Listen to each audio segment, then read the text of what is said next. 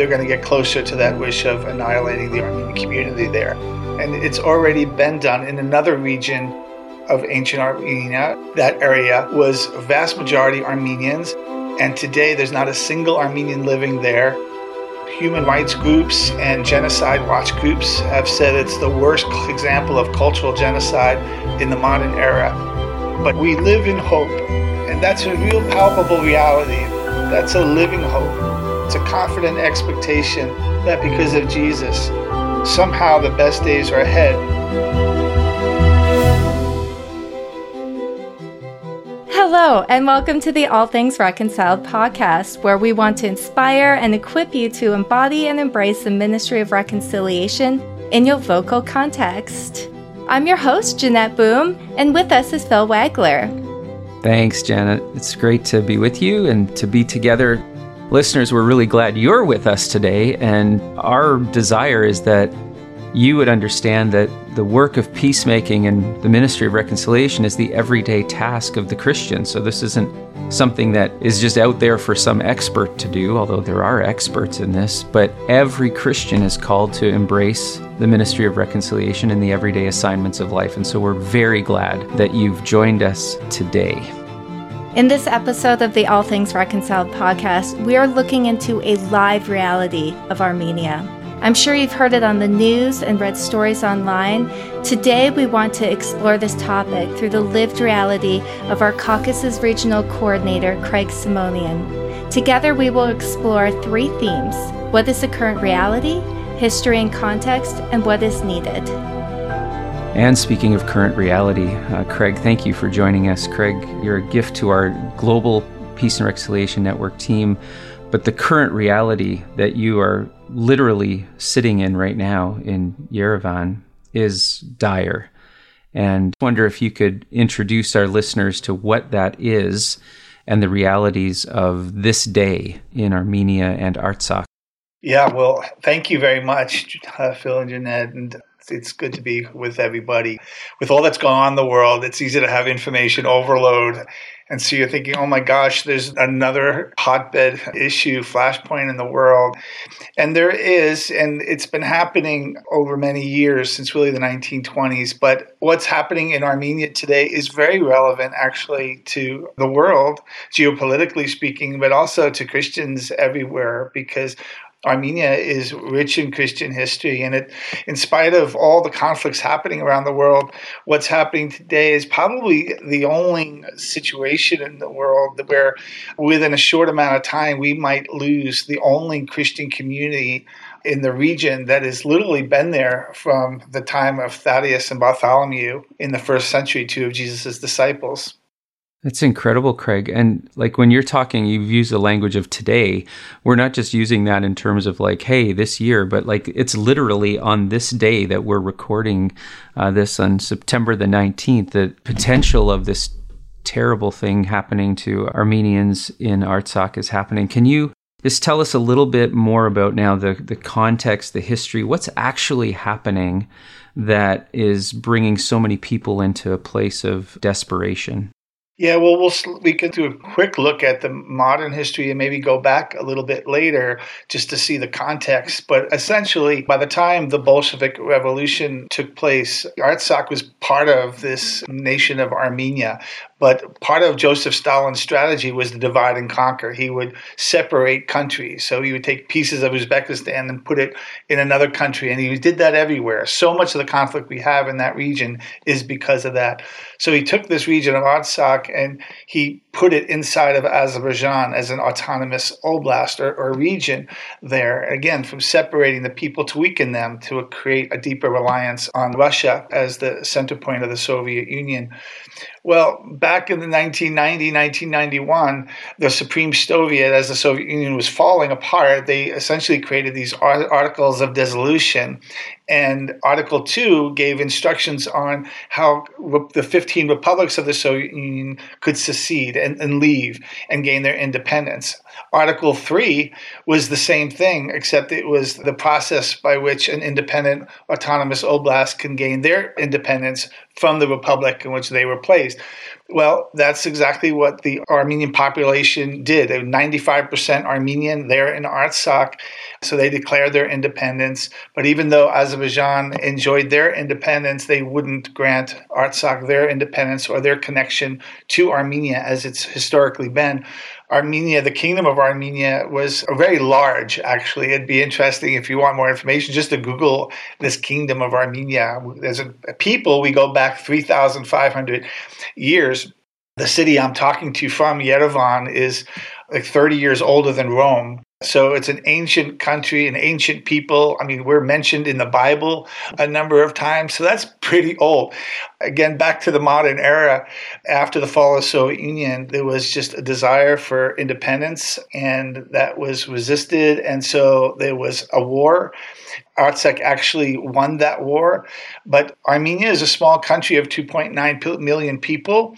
Azerbaijan is a country of around 11 million. They are perfectly allied with Turkey, which is a nation of 85 million people. And Turkey being NATO's fourth largest army, working together with Azerbaijan, there was no way where in September of 2020, Azerbaijan attacked Artsakh and parts of Armenia proper and basically took a large percentage of it. Now they're actually shooting on the remaining Armenian parts of it from the parts that they had taken. So we're at that point. For 281 days, Azerbaijan has surrounded this enclave of 120,000 Armenians, 9,000 disabled and 30,000 children. And they've basically blocked all foods, medical supplies. Miscarriages have tripled in rate. Everything has gone down because there's no real good hospitals there, and they wouldn't allow anyone to be evacuated to Armenia for the hospitals. So basically, people are been starving to death. We actually had the first confirmed starvation recently, and that was the strategy. And the former prosecutor of the International Court of Justice wrote a lengthy paper just recently on their strategy to starve Armenians, which he's calling the second genocide against the Armenians. The first being, as many people know, the 1915, where the Ottoman Turks killed 1.5 million Armenians.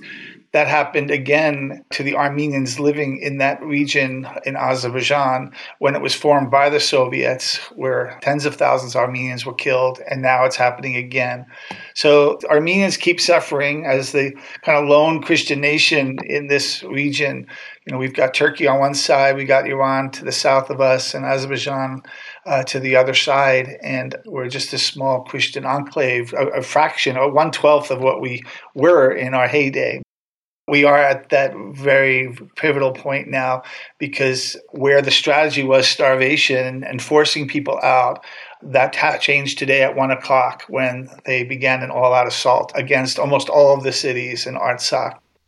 Wow. And to put it into perspective for our listeners, there is literally only one land bridge that is available for help for people to go in and out. And what has happened with this land bridge? Right. That was part of the treaty that was formed in that last war, is that there would be this one corridor whereby Armenia could send goods to Artsakh because they were landlocked, and Azerbaijan didn't want them there. So their only hope for the Artsakhi people, the Armenians there, would be the goods that they would get from Armenia. For the last number of years, maybe 400 tons a day, like all coming through Armenia. And on December 12th, 2022, they completely shut the road down. And so there's been this complete blockade.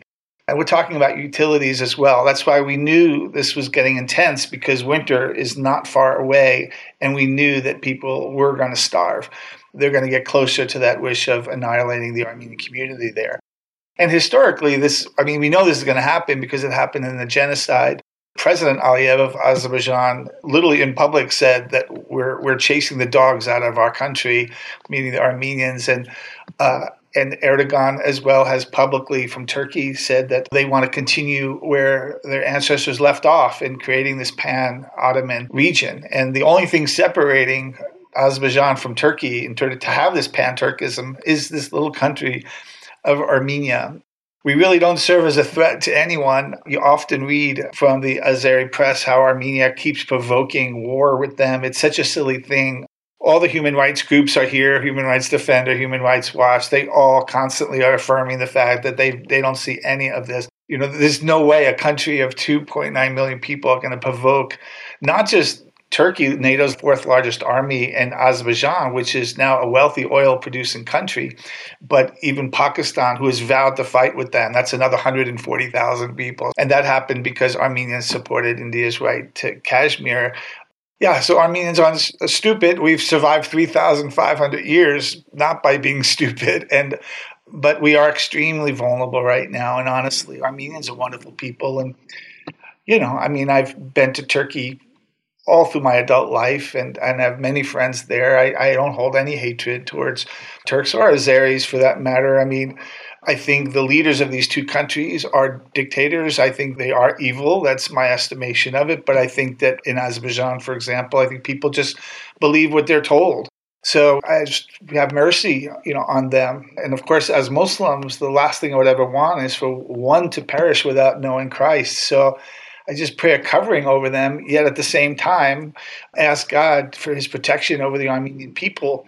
I don't believe Armenia exists today after 3,500 years of history or with our 1,800 years or 1,700 years of church history. We are the first country in the world, the first nation in the world to embrace Christianity as our state's faith. The Apostle Thaddeus came here in 48. The Apostle Thomas came not long after that, before he went to India. And the Apostle Bartholomew came in early 60s. So Bartholomew and Thaddeus are buried in Armenia now. So we have a rich Christian tradition here, and really people want to erase that history. And that's really very sad to think that that could be erased. And it's already been done in another region of ancient Armenia. It's an area called Nakhchivan, was also given by the Soviets to Azerbaijan. That area was a vast majority Armenians, and today there's not a single Armenian living there.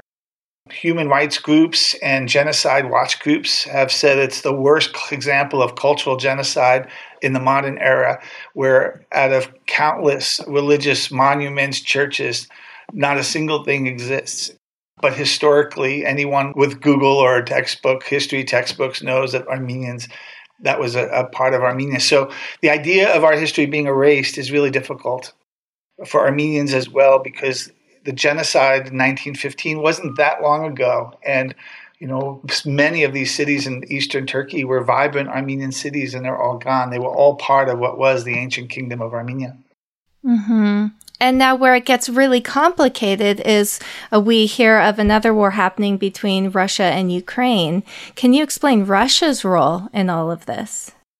Russia has always had their hand in this region. The truth is, a number of countries have. Armenia has kind of always been in the crossroads between the Roman Empire, the Persian Empire, the Russian Empire, the British Empire. A lot of proxy wars have been fought right here. We've been invaded by Persia so many times, by the Mongols, because parts of the Silk Road go right through us. So there's been so much war here through history. But in the modern era, in the 19th century, Armenia was annexed by the Russian Empire. The whole area of Artsakh today was under Russian rule, except the fact that the Russians always had, all its leaders of Artsakh were always allowed to be Armenians. So we've always maintained some level of autonomy there. So Russia's had their presence here. They don't want to let go of their presence. Russia is extremely distracted, as you're implying there, with what's happening in Ukraine, because Russia is somewhat of a protectorate here, because the peace treaty from 2020 was signed under Russia's kind of oversight, and that they were the ones who were meant to protect and guard the treaty there. Well, it's been violated countless times. Almost daily, there's been shootings into Armenia and violations in multiple ways, and Russia's just done nothing because of this distraction. And so Armenia, even in the last few weeks, Turkey and Azerbaijan have absolutely fortified. They've had mile-long caravans of weapons and troops who have fortified their eastern and western borders. Armenia has really appealed to the West, to the U.S. government, to the Western governments, basically saying, please come and have a hand in the Caucasus region. And I think that kind of got us to where we are here, because Azerbaijan and Turkey really wouldn't make an initiative like this without the prior approval of Moscow. Essentially, because the United States has actually been here. Last week, they had military exercises with 75 Armenian troops. They're actually peacemaking exercises with the U.S., but Putin was very angry that Armenia did that. He felt it was a betrayal. Armenia felt like we've been betrayed by Russia, who's not protecting us after the treaty from 2020. And of course, in that war, Armenia, in 44 days, that's how short the war was, but in those 44 days, Armenia lost 5,000 young men and left over 10,000 wounded.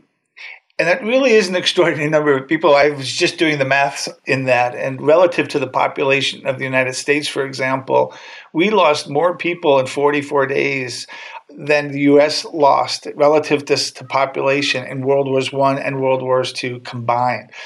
So it was devastating. There's not a single 20-something in this country who doesn't have 2 or 3 friends that were killed in the war. So because of that, I think Putin was just trying to remind us and Armenia, trying to remind the West that they're not going to give up the Caucasus. Frankly, it's a rich region, so that has a lot to play with it.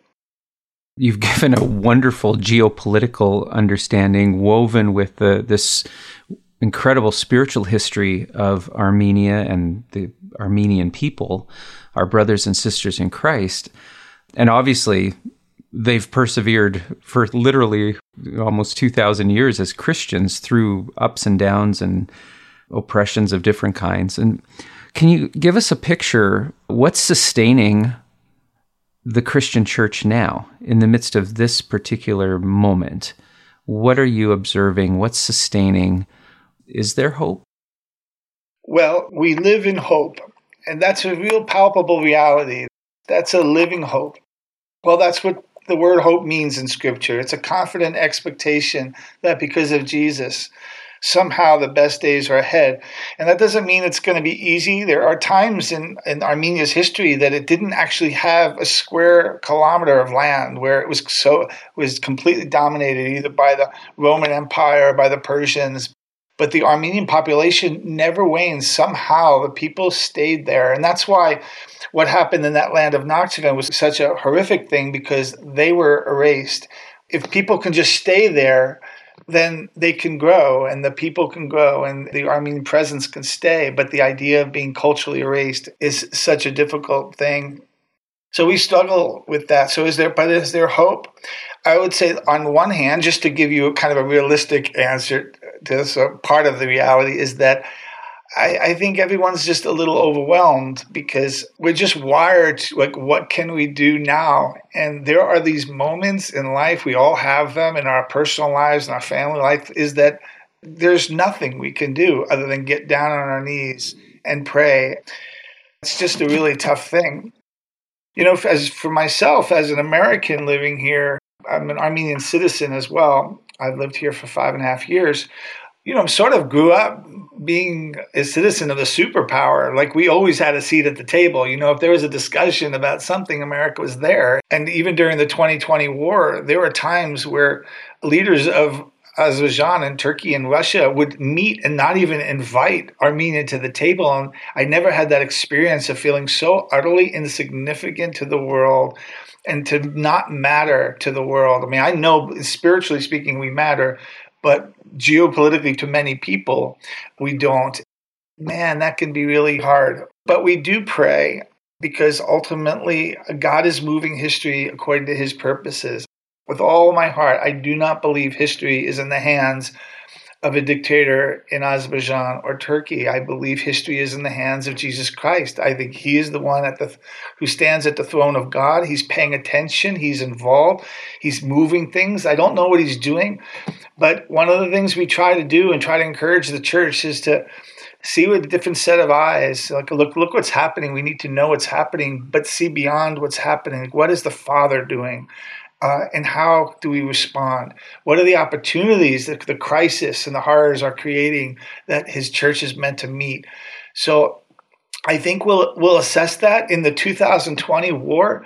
The church really stood up. We had just tens of thousands of forced migrants that were brought into Armenia. Even now, one of the things Azerbaijan is doing is they're setting up what they're calling, which is really a heartbreaking description. They're calling it a humanitarian corridor, so that they can force Armenians to march out of their ancestral home into Armenia, where they will never be able to return. And they've already said that. You will give up all, when you leave, you can never come back, and you will never have kind of this cultural identity again in this land. And so that, again, it's all very heartbreaking. But in that time, though, when we brought those refugees in, there was so much care, and the church did such an extraordinary job. The government was overwhelmed, so the church stood up. And one of the things we're doing as the Peace and Reconciliation Network is doing a series of trauma trainings where over the course of 8 to 9 months, people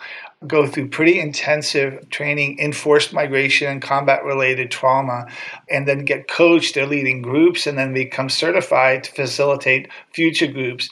So we just hope to multiply this out so that every evangelical church in Armenia has at least a few lay ministers who are equipped to work in the area of PTSD trauma, combat trauma, and forced migration trauma. So that's it. And then beyond that, just like we're doing now, our heart as Armenians is, with regard to Turkey, where our ancestors all came from, is we want to go and bring the good news of the gospel to that area. We believe that the good news of the kingdom that Jesus came to preach is still good news today, and that people deserve to hear it. And so going back there, frankly, at some point, we're going to go back. If the worst case scenario happens, we're going to go back and bring the gospel there. We're just going to be the people God called us to be. The truth is, and it's really heavy to even think about, but the assignment that Jesus has given us, it's not based on the circumstances so much as we think they are. We just keep doing what he's called us to do, regardless of whether it becomes more dangerous or more complicated. We know that God's going to guide us, and we know that we're going to operate in love. We know that he prepares a table with our enemies, and somehow we will connect. Somehow at some point we hope for reconciliation. But right now we're in the midst of it. We live in hope and confident expectation that it's all in his hands. Not a confident expectation that it'll be easy or will turn out just the way we want to, but a confident expectation that he's in control and that we can trust him. Thank you, Craig. I think it's so important to kind of circle back now for our listeners to really understand how deeply we as a Christian community, as a body of Christ, are connected to our brothers and sisters in Armenia. What is your desire for those listening to this podcast? How can we develop that connection so that we can be an advocate? Yeah, that's really a special thing, just because we're kind of well aware that the world, we're not in anyone's orbit. No one's thinking about us in that regard. Well, the first thing is kind of to come back what I shared earlier.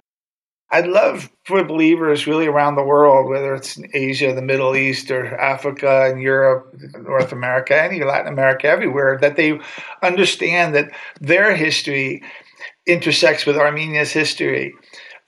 Being the first Christian nation, the story is incredible. Of course, we don't have time to go into it and how the gospel got here, but it was birthed in reconciliation because it was birthed after the disciples came here. Two of the disciples, the church really took off, but the pagan king really led an attack against the church, which really he ended up killing his own daughter. A few centuries later, another man's father, his name is Gregory, his father had killed the pagan king's father. And so he went there to ask for forgiveness, essentially, to reconcile. When the king realized that it was his father that killed his, he was thrown into a pit for 14 years. And it was miraculously kept alive through the king's sister, actually, who had a dream that she was meant to give him food. Eventually, when Rome, Diocletian was taking more and more Armenian land, the king started to go mad, and his sister encouraged him, bring this guy up from the pit. And so he did. And the king gave his life to Jesus. They were reconciled. So reconciliation is part of our history. So again, I just say that know that when you think of your church history, know that this is your church history too here. And so it's important. We don't want to lose this. If you came to Armenia, I'm telling you, you couldn't drive 20 minutes without seeing a monastery from the 600s, 400s. The oldest working cathedral in the world is right here, just 20 minutes from where I'm sitting. And it's what's amazing about all of our monasteries, and they're all so old, is that they're all working. They've had Sunday services there every Sunday from 800 and the 400s, and it's just extraordinary. So pray for Armenia because it matters. This is a Christian nation. Obviously, that doesn't imply that everyone is walking with Jesus, but the identification, anyone on the streets, that they identify as that. And so for them, it's really important to feel like we're not forgotten. And that means, man, it means a lot to them to know that Christians in other parts of the world care about them. So that's the big thing, is to just to have that connection point. Let God create that connection point from in your heart to theirs. That old saying, to have the things that touch the heart of God touching our hearts. Like this is touching the heart of God right now, what's happening in Armenia, and I pray it would touch yours as well. So the prayer part is completely vital. But also, it's very easy for a very wealthy country like Azerbaijan to create a narrative that just isn't true. That we're the provoker, the provocateur here, and that it's thankfully most all nations know it, especially this time compared to 2020, where we weren't even on anyone's thoughts. Just calling your representatives, like if you have access, if you're in a place where just use whatever influence, whether it's just sending an email to a politician or if you're in the U.S., a congressman or senator, but just communicate and said, please work with those who are addressing this issue of Armenia. Thankfully, there's been 3 congressional hearings in the U.S. in the last month and a half, and there's congressmen and senators really advocating for Armenia. It's very strong. So use whatever influence you have to really call attention to the fact that, my goodness, these people are suffering another genocide. And how could we possibly let that happen? We think, how did we let it happen in 1915? How did we let it happen in 1920? And how are we letting a third one with the same people group happen again to our Christian brothers and sisters? So I would just say that as a starting point. Thank you, Craig. This is stirring at so many different levels, the intellectual, the emotional, the spiritual, and I'm so grateful for you joining us today and being willing to unpack this in the midst of actually the real live reality of it. You're not just talking about something that's theoretical or even historical here. You're reminding us that history matters because those patterns are repeating themselves again, and we need to pay attention as the people of God to that. I'm also struck by the fact that the disciple Ananias, who was sent to Paul after his experience on the road to Damascus, is buried not far from where you're sitting. Yeah, we can walk there in 10 minutes. Let's go. I'm ready to go with you. But what's striking to me is there is something in the DNA of that moment of the road to Damascus and when Paul was led to the house on Straight Street, where God speaks to Ananias and sends him to his persecutor. And there's something then, I wonder, in the DNA of Armenians as a result of that spiritual root, which is so beautiful. It is the kingdom of God, and it's so difficult and beautiful at the same time. And there's something that you've described about Armenia today and in this situation that should bring hope to many of us to live every day in this way, because it is at the spiritual root of the gospel and what it means to be the church. And so thank you for doing that for us, and we're very grateful you've spent time with us today, and we're hopeful this message gets out there. Thank you so much. We want to once again thank you, Craig, for spending your time with us, for raising awareness of what's happening and calling us to really join in prayer and advocacy. I'm Jeanette Boom. And I'm Phil Wackler. Please tell your friends about this podcast and other great EFC podcasts. You can follow PRN on Facebook and donate to this work through the Evangelical Fellowship of Canada using the code WEAPRN, or check out our website at reconciledworld.net, where we have some great new resources, including a new book on ambassadors of reconciliation and Live Your Assignment. Go in peace today. And go make peace every day.